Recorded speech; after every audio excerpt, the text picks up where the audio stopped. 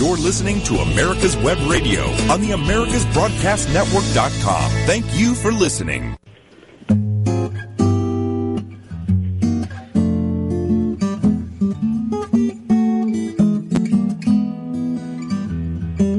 If we give the power back to you, back to the state, that totally changes. And Washington, which is hardwired for them to do well, now has to come to you and get your approval for these things. I'm about you having that power. Well, I'm glad. All right, so there is a little soundbite from Senator Cassidy talking about the now dead in the water Graham-Cassidy bill, Republicans' last effort in the foreseeable, reasonable future to fulfill their promise to the American people to at least at some level repeal / replace / do something sort of kind of about Obamacare. Welcome to the Doctor's Lounge. This is Mike Karuchak, your host. We are proud to still be broadcasting on America's Web Radio on Thursday mornings, and we are delighted to also be available to you on podcast, which, quite frankly, is how many of you download our program at your convenience. We thank you for your continued support. We are sponsored by America's Web Radio, of course, and the Docs for Patient Care Foundation. We are, of course, a 501c3. We are dedicated to free market solutions for the problems facing our healthcare system today. Occasionally in the career of a physician, and it hasn't happened to me since I've been out of training, but occasionally we are called on to perform the grim task of pronouncing a patient dead. That involves obviously a trip to the bedside and an assessment and listening to the heart and lungs and all of these sort of dutiful things and rituals that we do before completing that grim task.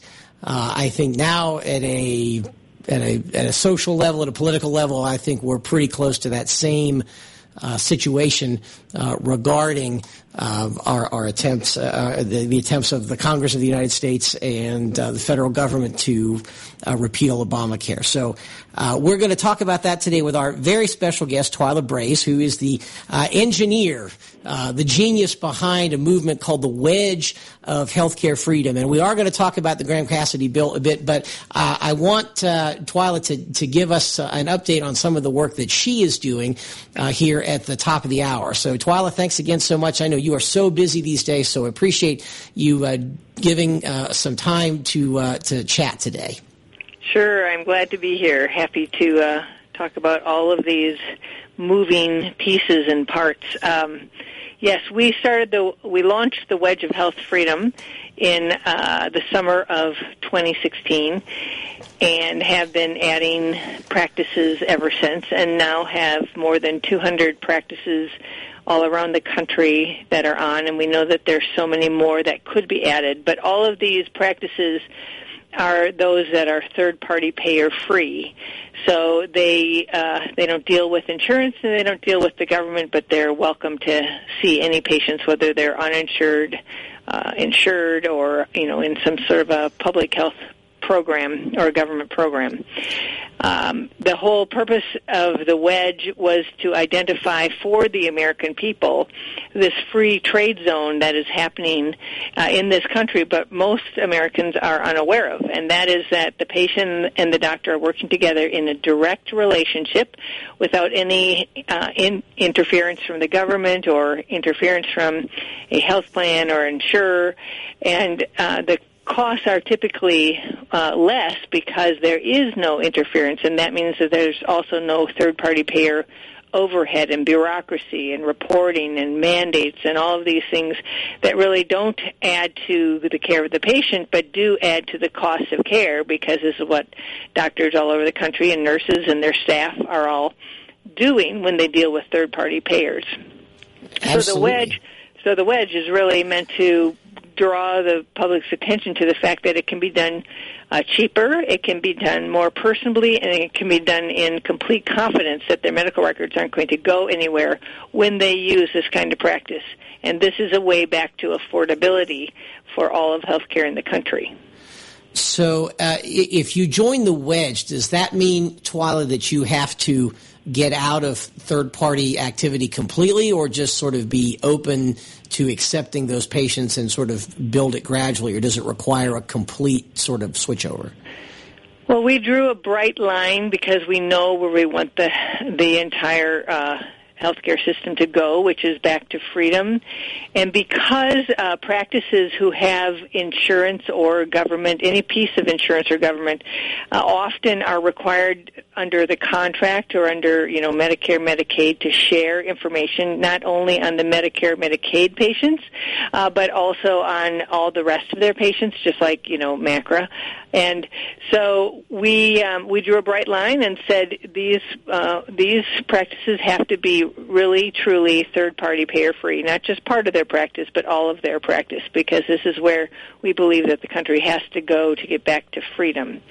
So it makes it a little slower for us to grow because we know that there are lots of practices that are, putting their toe in the water of direct pay, or they've got, a piece of it here, or they'll take, cash over there or whatever. But we know where we want to go, and if you look at jointhewedge.com and just look at our one-pager in the facts, the FAQ, just look at that overview, and you can see the diagrams where we show that we envision a completely different future, which is not different from what we've had in the history of this country. It is what we had, though, before managed care and before Medicare, and that was 3 direct contractual relationships. So on that flyer, on that one-pager, you'll see a triangle with the payer on the top and the patient and the doctor on the other 2 bottom points. And that's where we're at today with this triangle where everything goes sort of ring around the rosy and nobody knows what's going to happen, but the payer is always in control.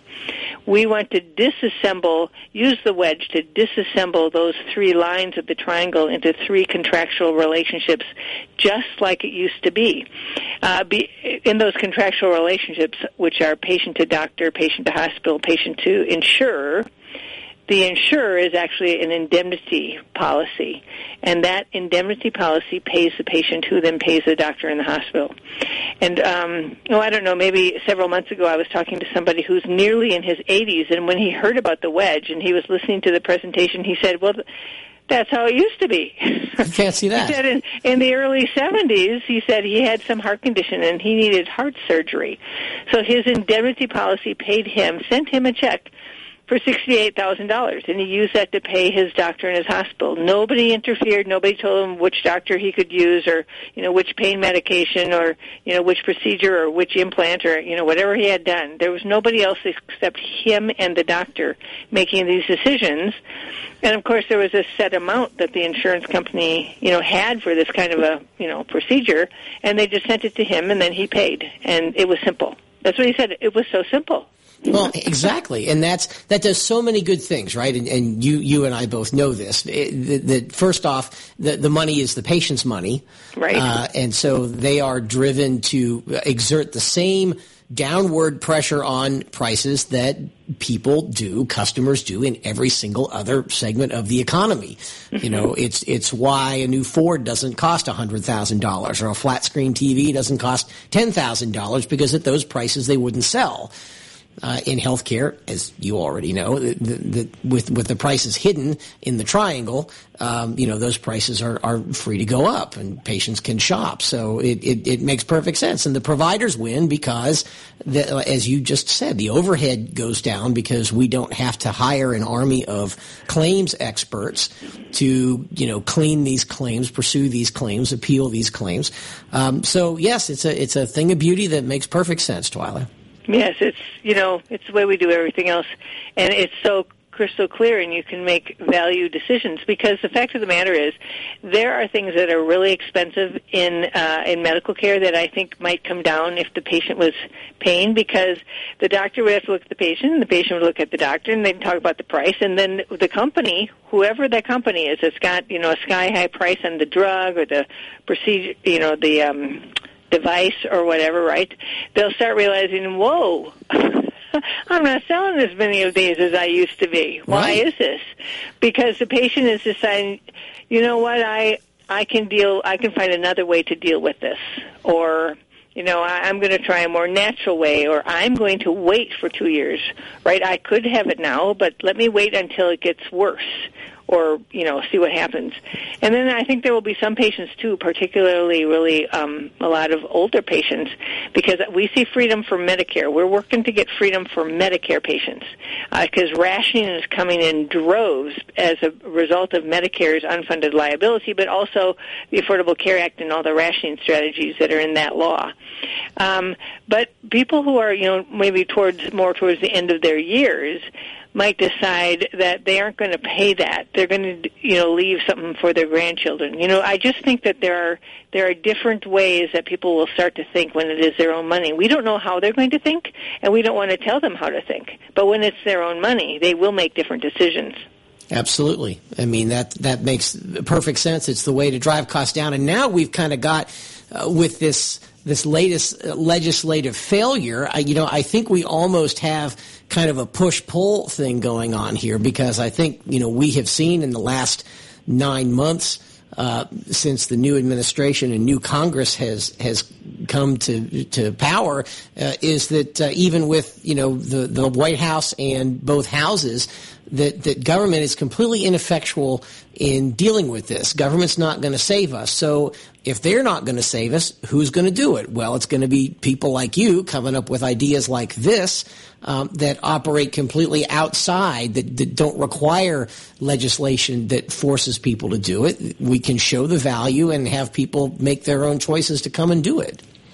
Right, and just so your listeners know, in the wedge, it's for people who are uninsured, insured, and government programs. It doesn't matter. But at the end of the day, we really want people to end up with lifelong policies. We have ideas for instance, with the Medicare population, right? When you turn 65, whatever insurance you have, if you get to keep it, if they don't cancel it on you, but if you get to keep it, it becomes secondary. Medicare becomes primary, and everything has to go through Medicare. Well, there are people who would really like that not to be the case. They would like their better insurance to be their primary, and Medicare in the background, or not have Medicare at all. But when the Clintons were in 1993, they did by an executive instruction, not an executive order, just an instruction, just, one day, it appered in the Social Security Procedure Operations Manual. 30 seconds. Go ahead. Okay, that you had to be in Medicare Part A or you'd lose your Social Security. It's not a law. It's not a rule. And so this is the sort of thing where the Trump administration can take this out, and that's what we're trying to do. Give them back their freedom. Makes perfect sense. We've reached the end of segment 1. You are listening to the Doctor's Lounge on America's Web Radio with special guest Twila Brase. Stay with us. You're listening to America's Web Radio on the AmericasBroadcastNetwork.com. Thank you for listening. The Docs for Patient Care Foundation is your way to join the fight and become a member of an organization created by doctors for patients, dedicated to fighting for your health care freedom and preserving the doctor-patient relationship. Get a pen and paper. Write down docs4patientcarefoundation.org. That's DOCS, the number 4, patientcarefoundation.org. Go to our site and please make a generous tax-deductible donation and join the fight today. Thank you. ObamaCare is failing, but in order to get back on the right track with health policy, people need to be informed. ObamaCareWatch.org is your resource to understand what's happening with this law and what you can do to stay active, stay informed, and make positive change happen. ObamaCareWatch.org. Visit us now. The Docs for Patient Care Foundation is your way to join the fight and become a member of an organization created by doctors for patients, dedicated to fighting for your healthcare freedom and preserving the doctor-patient relationship. Get a pen and paper. Write down www.docs4patientcarefoundation.org. That's www.docs4patientcarefoundation.org. Go to our site and please make a generous tax-deductible donation and join the fight today. Thank you.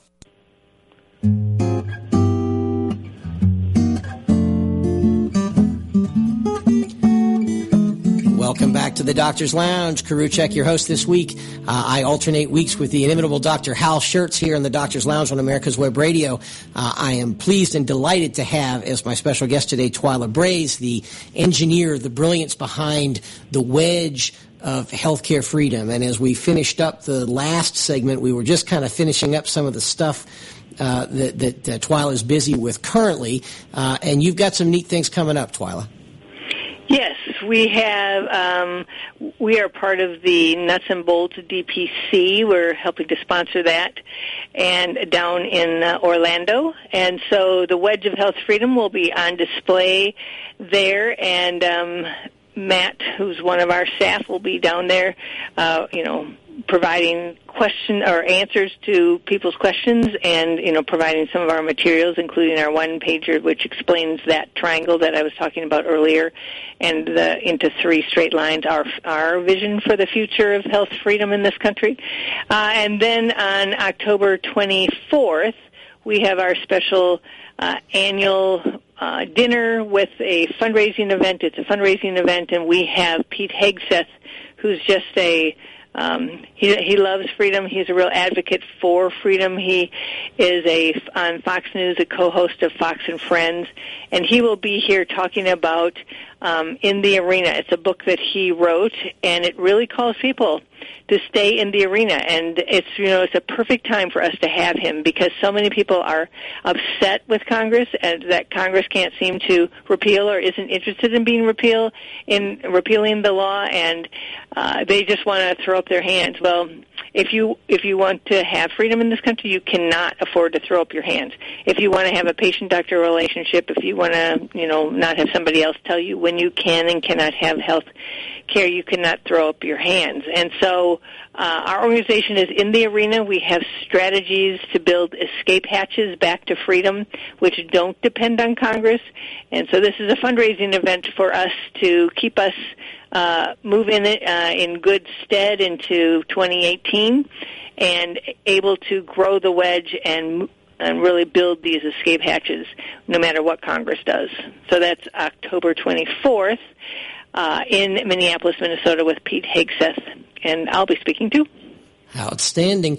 Tell everybody what your website is so people want to go and see that one-page summary. Sure. Our website is cchfreedom.org, cchfreedom.org, and they can just click on the box that says The Wedge, or they can go directly to jointhewedge.com, which takes you to the one-page summary of the wedge with the triangle. Outstanding. So really neat stuff going on there, and we appreciate you sharing that, Twila, because that's all really important stuff. And Twila also has, if you don't know already, you do a Healthcare Freedom Minute. I don't know if it's weekly or daily, or just give everybody a little filler on that. Sure. It's the Health Freedom Minute. It's kind of funny. It's done every day in more than 800 radio stations around the country in 47 states. Oh, you've grown that since the last time. Last time I heard that number, it was a lot less than that. So yes, you're cooking. Yes, we are growing it. And it's so funny because somebody has said to me, well, is there that much to talk about in healthcare? I could talk a minute, many minutes. It's just that most people can't handle more than 1 minute at a time or a few minutes. So you have this program which is once a week, right? And it's to focus on doctors who are involved. But we try to parse out and educate the American public on things they don't even know are happening, and really connect the dots in their minds as to even things like I'm just doing a minute for next week, where I'm going to tell them how health plans are not insurance. Health plans are socialized medicine under corporate cover. And so, this kind of thing to make the American public realize that insurance has gone away. The Affordable Care Act has taken it away. Medicare helped the process towards getting it taken away. But until they start to grasp the realities, they won't take action. If they think there's still a market, if they think there's still insurance, then they'll think, we still have freedom in this country. And so, that's part of what I do with the Minute, is try to bring truth in a really digestible fashion every day to their radios. I suspect your problem is not finding things to fill 1 minute, but to manage to fit it into 1 minute. That's right, because it's just a few seconds. You don't have very long. For your listeners, if they want to hear them, they are actually on our homepage, cchfreedom.org. It's right under the slider that has all the pictures going by, and they can look all the way back into the archives, and they can listen to it as though we're a 1 minute podcast, or they can read it. So we have both. Perfect. Now, there's one other thing before we move on to the Graham-Cassidy bill. There was something that you touched on in the first segment, talking about practices and join the wedge, because I know that one of your big messages, and it's a great message, is about privacy and electronic medical records, and the fact, correctly, you state that once you put these things online, there's really no way to protect the privacy of those records, whether it's government allowed access or hackers or whatnot. What's for a practice to join the wedge? What do they need to do in terms of looking at that privacy issue in their own record keeping? So it means that the individual has consent over where the data goes. It means that there's no reporting to the government. There's no hooking up to the state health information exchange. It's really just kept private unless the individual says they want it shared somewhere. So if laboratories or X-rays, that sort of thing, if that requires you to hook up to the grid, then that wouldn't work well. If it is a dedicated line, right, that's a whole different thing. But when it comes to putting it all on the grid, so the federal government is creating a national health information exchange. Mm-hmm. They call it the eHealth Exchange. And when you look at their pictures of it, it's all run through the Internet and nodes that communicate with each other through the Internet. But that is a specific decision to get onto that kind of, communication system. And so it really has to do with, keeping off the grid. You can have an electronic health record. It's just, not hooking it up to the grid. Gotcha. Understood. Okay. So let's move on to the official topic of the day, which is to sort of look at the, now, legislatively deceased Graham-Cassidy bill. I guess the big message of this bill, and you heard Senator Cassidy at the top of the hour sort of sell this idea, was that it was going to radically change the structure of how federal money for Medicaid passes to the states, and that this was going to take power out of Washington and give it back to the states and sort of do a lot of allegedly neat things. What's your take on the whole situation? So we didn't put it on our website, but we put it on our Facebook page, 10 reasons why Graham-Cassidy is still federal control and not state control. There is $1.2 trillion that would be given to the states to essentially come up with new ways of doing what they do in their state, and it was called the Market-Based Healthcare Grant Program. But it still had tons of strings attached. It would be a 6-year grant. It would go from $190 billion in 2026 to zero in 2027. And do you know what that would cause? That would cause the states to go right to the federal government and say, hey, we used all that money that you gave us to create these programs. You can't drop us now.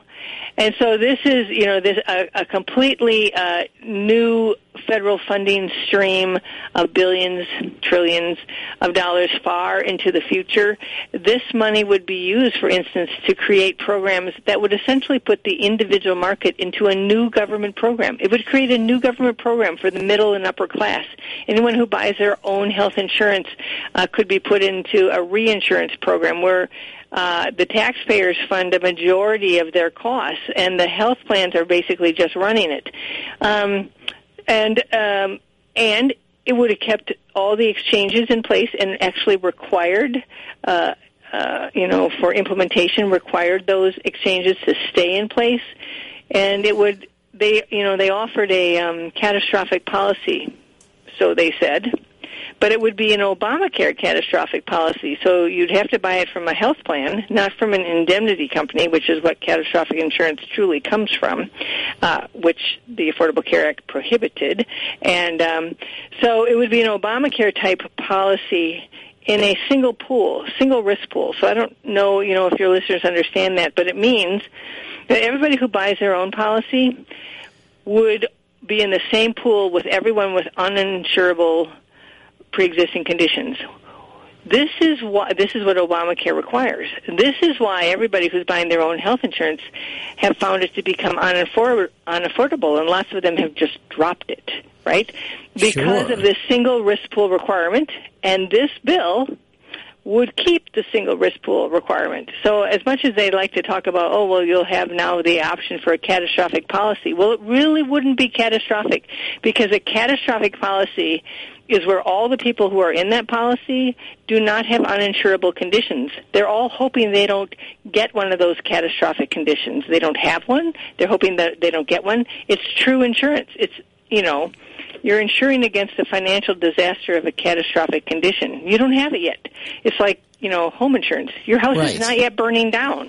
Right. It's a situation where claims are both large and rare, and like I said, like car and homeowners insurance and that kind of thing. So if I understand correctly, then Twila, this, although on the surface this appears to only affect Medicaid, it actually affects far more than that. It's far more. They actually had 3 new funding programs. There was like $25 billion for the health plans, and there was this $1.2 trillion new program, and then there was $11 billion for something. It's not coming to me what that $11 billion was for.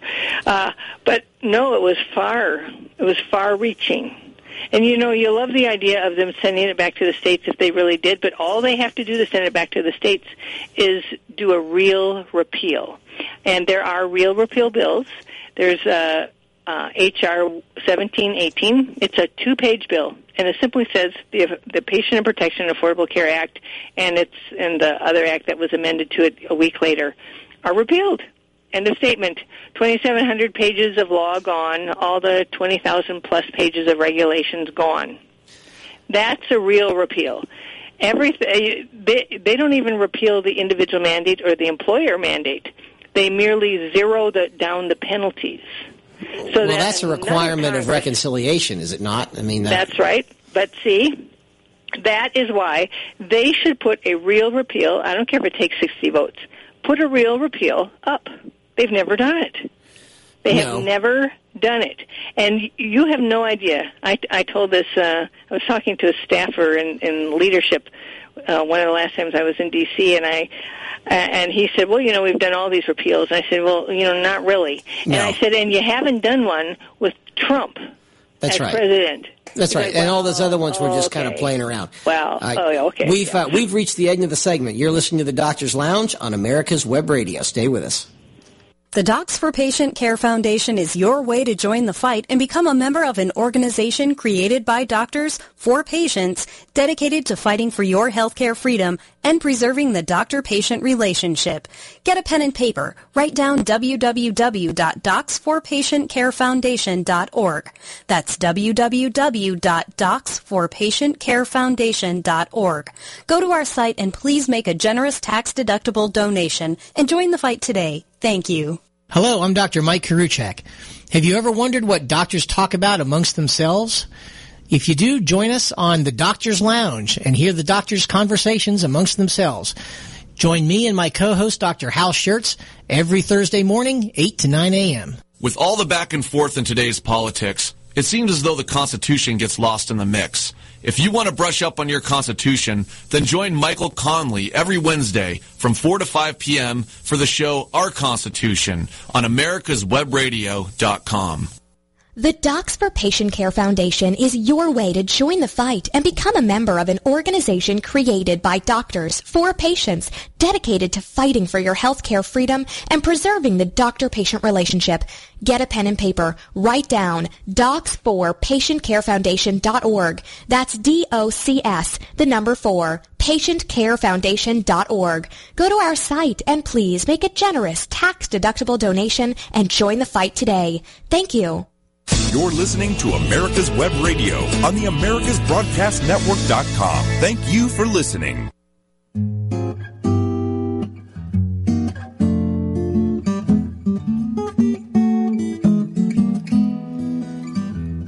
Welcome once again to the Doctor's Lounge, broadcast every Thursday morning on America's Web Radio. Dr. Mike Karuchak here, your host for this week, alternating weeks with the inimitable Dr. Hal Schertz.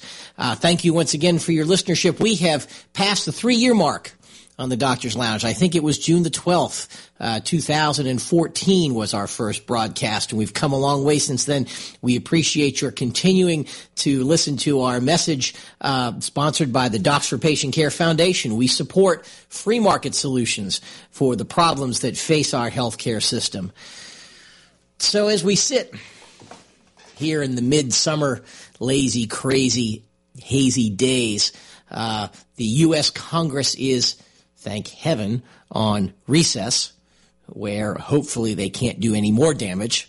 We're getting impatient watching them do their best to snatch defeat from the jaws of victory regarding the appeal of Obamacare. And quite frankly, all of the dialogue, first on the House bill and then on the Senate bill, has left my brain, and maybe yours too, just a little bit numb, a little bit overwhelmed, and leaving me at least sort of searching for a relevant direction to take the discussion, because I thought about talking about the Senate version of the bill and some of the stuff going on. There is a couple of interesting things going on. I think it's intriguing, Ted Cruz's recent proposal that as long as an insurance company offers one Obamacare compliant minimum essential benefits option, that they should be free to offer options outside of Obamacare. That's interesting. We might be able to say if you like your Obamacare, you can keep it, but at least give, other options the ability to have life. Beyond that, I'm kind of numb with it all, right? We have two approaches. One says, look, with the election of Donald Trump, the promise was endorsed, made, and accepted to repeal Obamacare, period. We have the other approach that says, look, politics is the art of the possible, not the perfect, and a half a loaf of bread is better than none, et cetera, et cetera, et cetera, and that we should accept the limits of reconciliation and settle for Obamacare light, as some people call it, some tweaking around the edges as opposed to changing the fundamental approach. That's about as far as I can think about that right now, because this has just become such a mind-numbing thing, and I don't know how to affect or influence the dialogue if you try going a full frontal assault talking about this further. So I thought this week we would try to take the discussion in another direction, and instead of trying to take on the whole thing, let's just take on a piece of it, look to current events to see if we can't find something, and I think I did. And hopefully between the two topics that we have chosen for this week, one to talk about single payer with respect to the young, unfortunate infant Charlie Gard over in the United Kingdom. And if we have time, we may talk a little bit later in the show about some recent data that's come out regarding the CMS programs that penalize hospitals for excessive readmissions based on certain diagnoses, in this particular case, myocardial infarction or heart attack.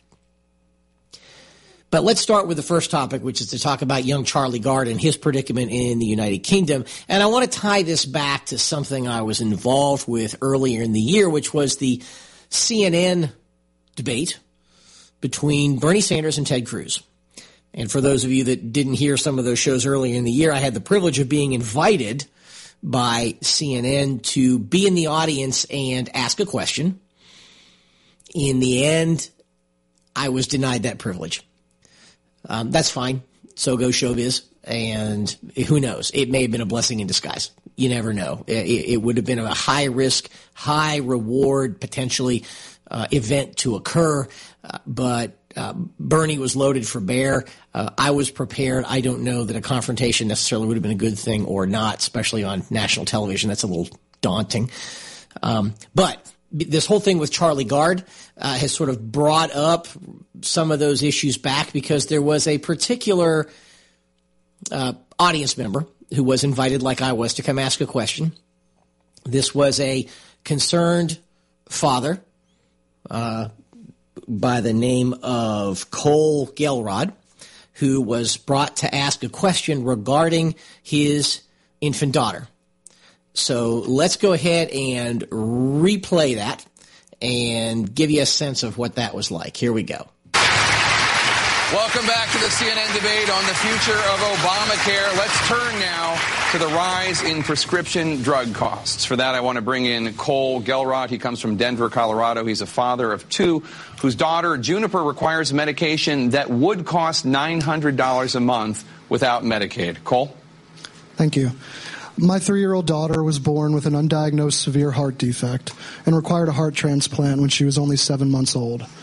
Unfortunately for us and families like ours, our employer-provided insurance does not cover the most vital of my daughter's life-saving prescriptions. This luckily hasn't been an unbearable financial burden for my family because of Obamacare and particularly the Medicaid expansion. Senator Cruz, regardless of what happens with health care reform, how do you plan to address the rising costs of prescription drugs? Additionally, how would you like to address a healthcare system where insurance companies can choose to not cover drugs that people like my daughter need to live? Well, okay, so I'm not going to play Ted Cruz's response to that, because what I really want to talk about is Bernie Sanders' position, and most of you probably know this, his position advocating universal health care, Medicare for all, he calls it. So this was not, again, full disclosure, I'm going to play something from Bernie Sanders from that night. What I'm about to play you, he did say this evening, it was not in response to Mr. Gelrod's question. It was played earlier in the evening, but I'm not going to pull a mainstream media stunt here. This is all full disclosure. I don't think it's unreasonable, and I don't think it's a misrepresentation to say that Senator Sanders would respond to this father's question in this manner.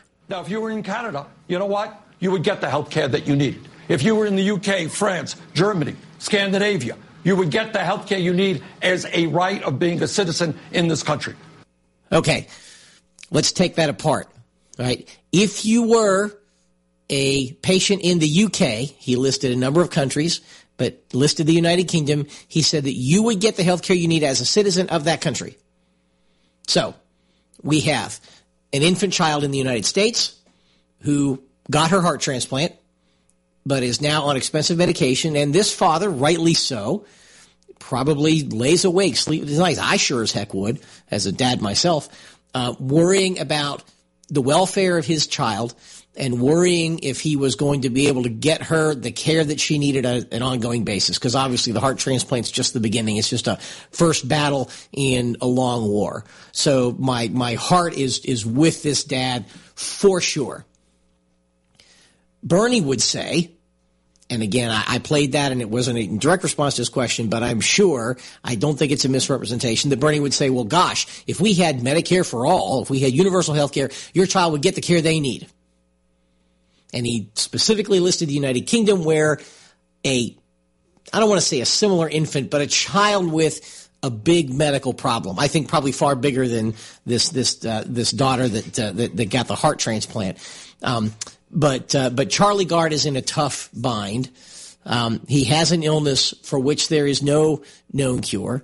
But I think there are enough similarities for me to draw this parallel. So let me see if I can do that. So let's talk about who Charlie Gard is. Charlie Gard's a young infant boy who was born August 4th, 2016. And as I understand it from the research that I have done to prepare for this broadcast, initially he was fine. And then within a month or two, things started to happen to make it clear that things were wrong, that something wasn't right. And he was given medical care. He had a workup and was discovered to have a diagnosis, a profoundly rare diagnosis called mitochondrial DNA depletion syndrome. Now, what is that? Well, to understand that, I need to take you back to what's a nightmare in just about everybody's lives called high school biology class. When you were in high school biology class, maybe even junior high school biology class, maybe more than once, you were subjected to learning the anatomy of a cell. And you learned about all this stuff, right? There was the nucleus, there was the cytoplasm, there's the cell membrane, then there was a whole list of other stuff that was hellish to memorize. And once you took the test, you forgot about it forever, unless you're in a job like mine where it's your job to sort of know this stuff. So one of those structures that the vast majority of you learned for the test and then forgot was a structure called the mitochondria. So what is a mitochondrion? Well, it is the energy source of a cell. It is the battery in the electric car. It is the gas tank in the engine in a gas-powered car. It is the thing from which all energy for cellular activity is derived. It's the power source, if you will. And it turns out that mitochondria have their own DNA, right? You remember from the nightmare of biology class, most of the cell DNA is in the nucleus. But it turns out that the mitochondria has, 36 genes of its own that are independently inherited, transmitted to subsequent generations. And so they can undergo genetic mutations independent of the rest of your DNA. It turns out, according to just some primitive research, extremely rare. A couple of reports say only 16 children have ever been documented with this. But the problem is that as soon as your mitochondria function at a very, very low level because of a genetic defect in the mitochondrial DNA, and so they're not able to put out nearly as much energy as a person needs to live. So tissues that have high energy consumption, muscles, brain, liver, don't do well. So your muscles get weak, your diaphragm gets weak, you can't breathe, you got to go on a ventilator. Your brain can't function. Eventually it undergoes structural damage, and the liver can be affected as well. And so it's either fatal, starting in infancy. There's been some documented folks of, cases of folks living longer. But unfortunately, Charlie is in a bad way, and apparently he's got a lot of brain damage. And what has happened in recent weeks is that earlier this year, his doctors petitioned the courts, the family division of the High Court of England and Wales were petitioned that Charlie should be allowed to die. And the court ruled in favor of the hospital and the caregivers that Charlie should be allowed to die by the withdrawal of life support. The parents appealed the ruling. The ruling was upheld at the UK Supreme Court. A final legal appeal was made to the European Court of Human Rights, and they refused to hear the case, saying that they had nothing to add. Now, while this was all going on, Charlie's parents, being, I think, pretty resourceful, were able to crowdsource, do a GoFundMe campaign, and raise $1.7 million on their own. We'll pick this up next segment. You're listening to The Doctor's Lounge on America's Web Radio. Hello, I'm Dr. Mike Karuchak. Have you ever wondered what doctors talk about amongst themselves? If you do, join us on The Doctor's Lounge and hear the doctors' conversations amongst themselves. Join me and my co-host, Dr. Hal Schertz, every Thursday morning, 8 to 9 a.m. The Docs for Patient Care Foundation is your way to join the fight and become a member of an organization created by doctors for patients dedicated to fighting for your healthcare freedom and preserving the doctor-patient relationship. Get a pen and paper. Write down www.docsforpatientcarefoundation.org. That's www.docsforpatientcarefoundation.org. Go to our site and please make a generous tax-deductible donation and join the fight today. Thank you. You're listening to America's Web Radio on the AmericasBroadcastNetwork.com. Thank you for listening. Welcome back to the Doctor's Lounge on America's Web Radio. Karuchak, your host this week. Thanks so much for listening once again. We are talking this week about something different right? We're getting away from Obamacare repeal. What's the House doing? What's the Senate doing? They're on recess.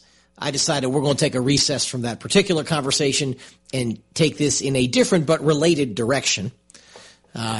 We all know that as part of the acknowledged implosion of Obamacare, that folks on the big government side of this issue say, well, Obamacare is failing because it didn't go far enough. Right? We need a public option. We need single payer. We need Medicare for all. And a particular case of a young child named Charlie Gard in the United Kingdom, where, of course, they have the National Health Service, which is a single payer system, right? This would be Bernie Sanders' dream, probably Barack Obama's dream, Don Berwick's dream. Lots of folks think this is truly the way to go.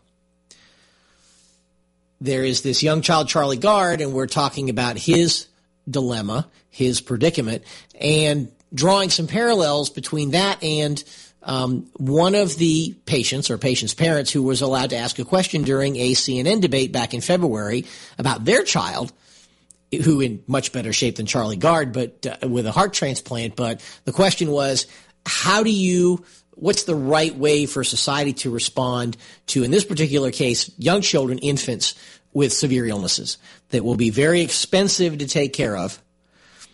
What's the response of a single payer system to that? So we're talking about the details of Charlie Gard's predicament. So young Charlie Gard, he is coming up on his first birthday, which will be August 1st, 2017, just past his 11-month birthday, July 4th, and talking about his plight with a condition called mitochondrial DNA depletion syndrome, which in a nutshell is a devastating disease that is likely to take his life as an infant, regardless of what is done. But we have a real dilemma here in how the National Health Service has responded to this, because they have decided that Charlie must die, that life support will be withdrawn. His muscles are too weak for him to breathe on his own. And so, once they turn the ventilator off, pull the plug, if you will, the odds of his surviving, I would guess, more than a few hours with a weak diaphragm, not to mention a badly damaged brain and whatnot, possibly liver as well, that his prognosis is extremely poor. Even now, you pull the plug, and I think his death is inevitable. And the High Court of England, the Family Division of the High Court of England, initially ruled on the 11th of April that Charlie should be allowed to die. That appeal was taken to the UK Supreme Court, which upheld the lower court's ruling.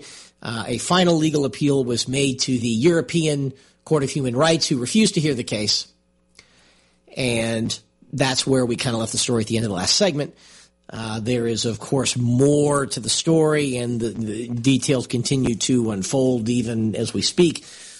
The plug was supposed to be pulled this past weekend. They got, I guess, a stay of execution, if you will. And as far as we know at this point, at the time we're doing this broadcast, he's still alive. But that's not going to last long. Now, the bigger details to emphasize is, number one, the parents raised $1.7 million to pay for Charlie's care. Did a GoFundMe thing. Certainly, to be able to raise that kind of money, I think is an interesting reflection of public opinion on this. But in spite of the fact that the money is available, the courts have refused to allow him to survive. There are some other things that have happened as well. Donald Trump tweeted that child was welcome in the United States, and a hospital here on our side of the pond has volunteered to take care of Charlie for free. Now, no one's identified that hospital yet, and I will resist the temptation to conjecture in public as to why that is. But there is a hospital here in the States somewhere that has offered to take care of Charlie. In addition, the Vatican, right, the Bambino Gesù Hospital in Rome, has offered to provide care to Charlie.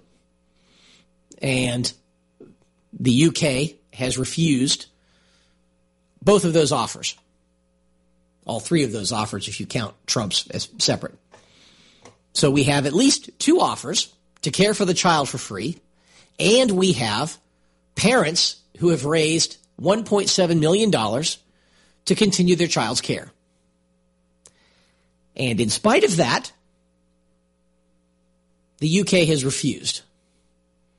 Now, this baffles me because, this goes even beyond the conversation we normally have about single payer, right? We say single payer will lead to rationing, right? Because the advocates of single payer say, well, resources are limited, right? You read any article, and I've got one here written by one Ezekiel Emanuel, and we're going to talk about that if you know who he is, about limited resources in healthcare. Scarcity is the mother of allocation, right? That's the opening sentence of this. So, single payer systems presume a scarcity of resources and say that things must be rationed. And in this particular case, there is no scarcity of resources, right? There is a glut of resources here. We got $1.7 million in cash sitting in the bank somewhere. We have an American hospital willing to take care of this child for free. We have an Italian hospital willing to take care of this child for free. $1.7 million is more than enough money to care for that child for a year. If you look up statistics, it costs about $1.2 million to care for a heart transplant in the United States, and that's a 2014 statistic, so that number may be up a bit. But the bottom line is $1.7 million would probably cover almost, if not all, of the bill for a year for young Charlie. And in spite of that, the high courts in the UK have decided this child must die. And I am baffled as to why this would be. And I think I guess I'm not entirely baffled. I'm going to, of course, give you my theory on this. But I think it has to do with the psychology of what happens when you put folks in charge of a single payer system and they get used to making these judgments on God's behalf. And I don't know what that does to you psychologically, but I think this is some insights that a judge has been empowered to decide against the will of this child's parents that this child needs to, quote unquote, die with dignity as opposed to getting treated. And apparently, even the British Prime Minister has voiced her support for this decision. And apparently, she and Donald Trump may or may not discuss this at the upcoming summit over in Europe. But it is heartbreaking to read this stuff. I mean, all they have to do is say yes to let an ambulance back up to their emergency room entrance, take this child and put him on a portable ventilator, wheel him to the ambulance, and wave goodbye.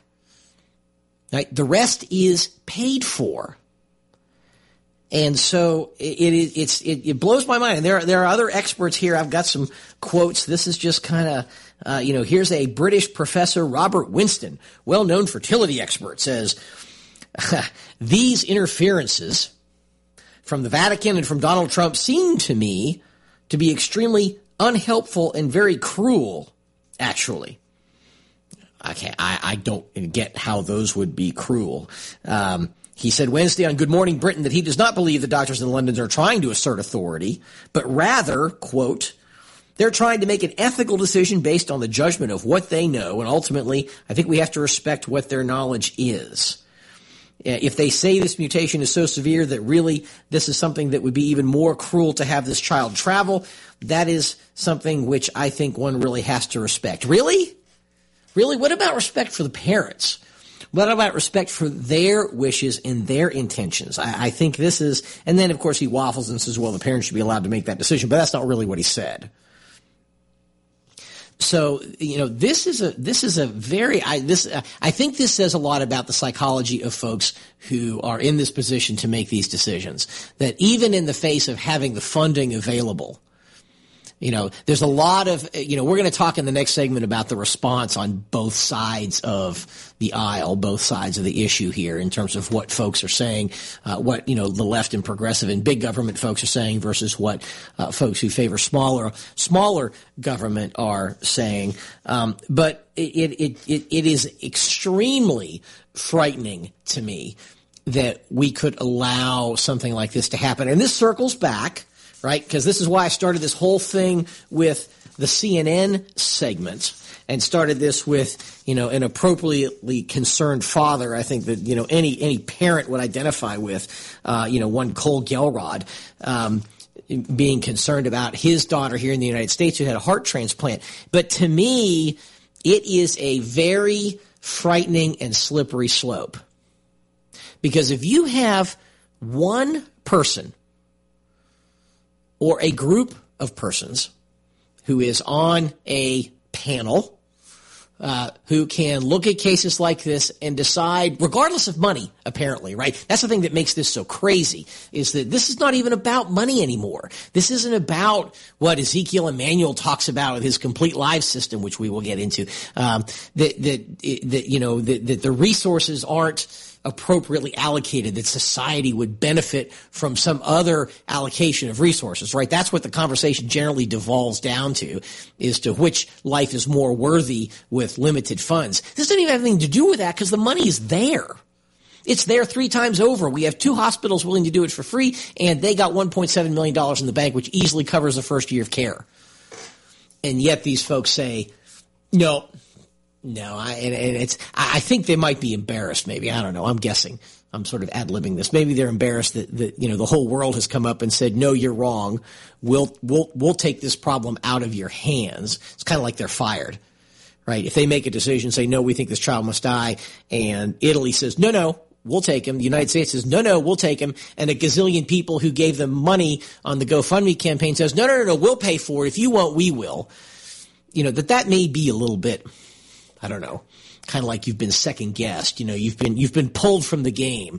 You were the starting pitcher, but you didn't do so well. So here comes the relief. We got an Italian hospital, American hospital, and a zillion people that gave money, all of whom say on the family division of the High Court of England, or the UK Supreme Court, you guys were wrong. And I'm not sure they can take that. You are listening to The Doctor's Lounge on America's Web Radio. Stay with us. The Docs for Patient Care Foundation is your way to join the fight and become a member of an organization created by doctors for patients, dedicated to fighting for your healthcare freedom and preserving the doctor-patient relationship. Get a pen and paper. Write down docs4patientcarefoundation.org. That's DOCS, the number 4, patientcarefoundation.org. Go to our site and please make a generous tax-deductible donation and join the fight today. Thank you. You're listening to America's Web Radio on the AmericasBroadcastNetwork.com. Thank you for listening.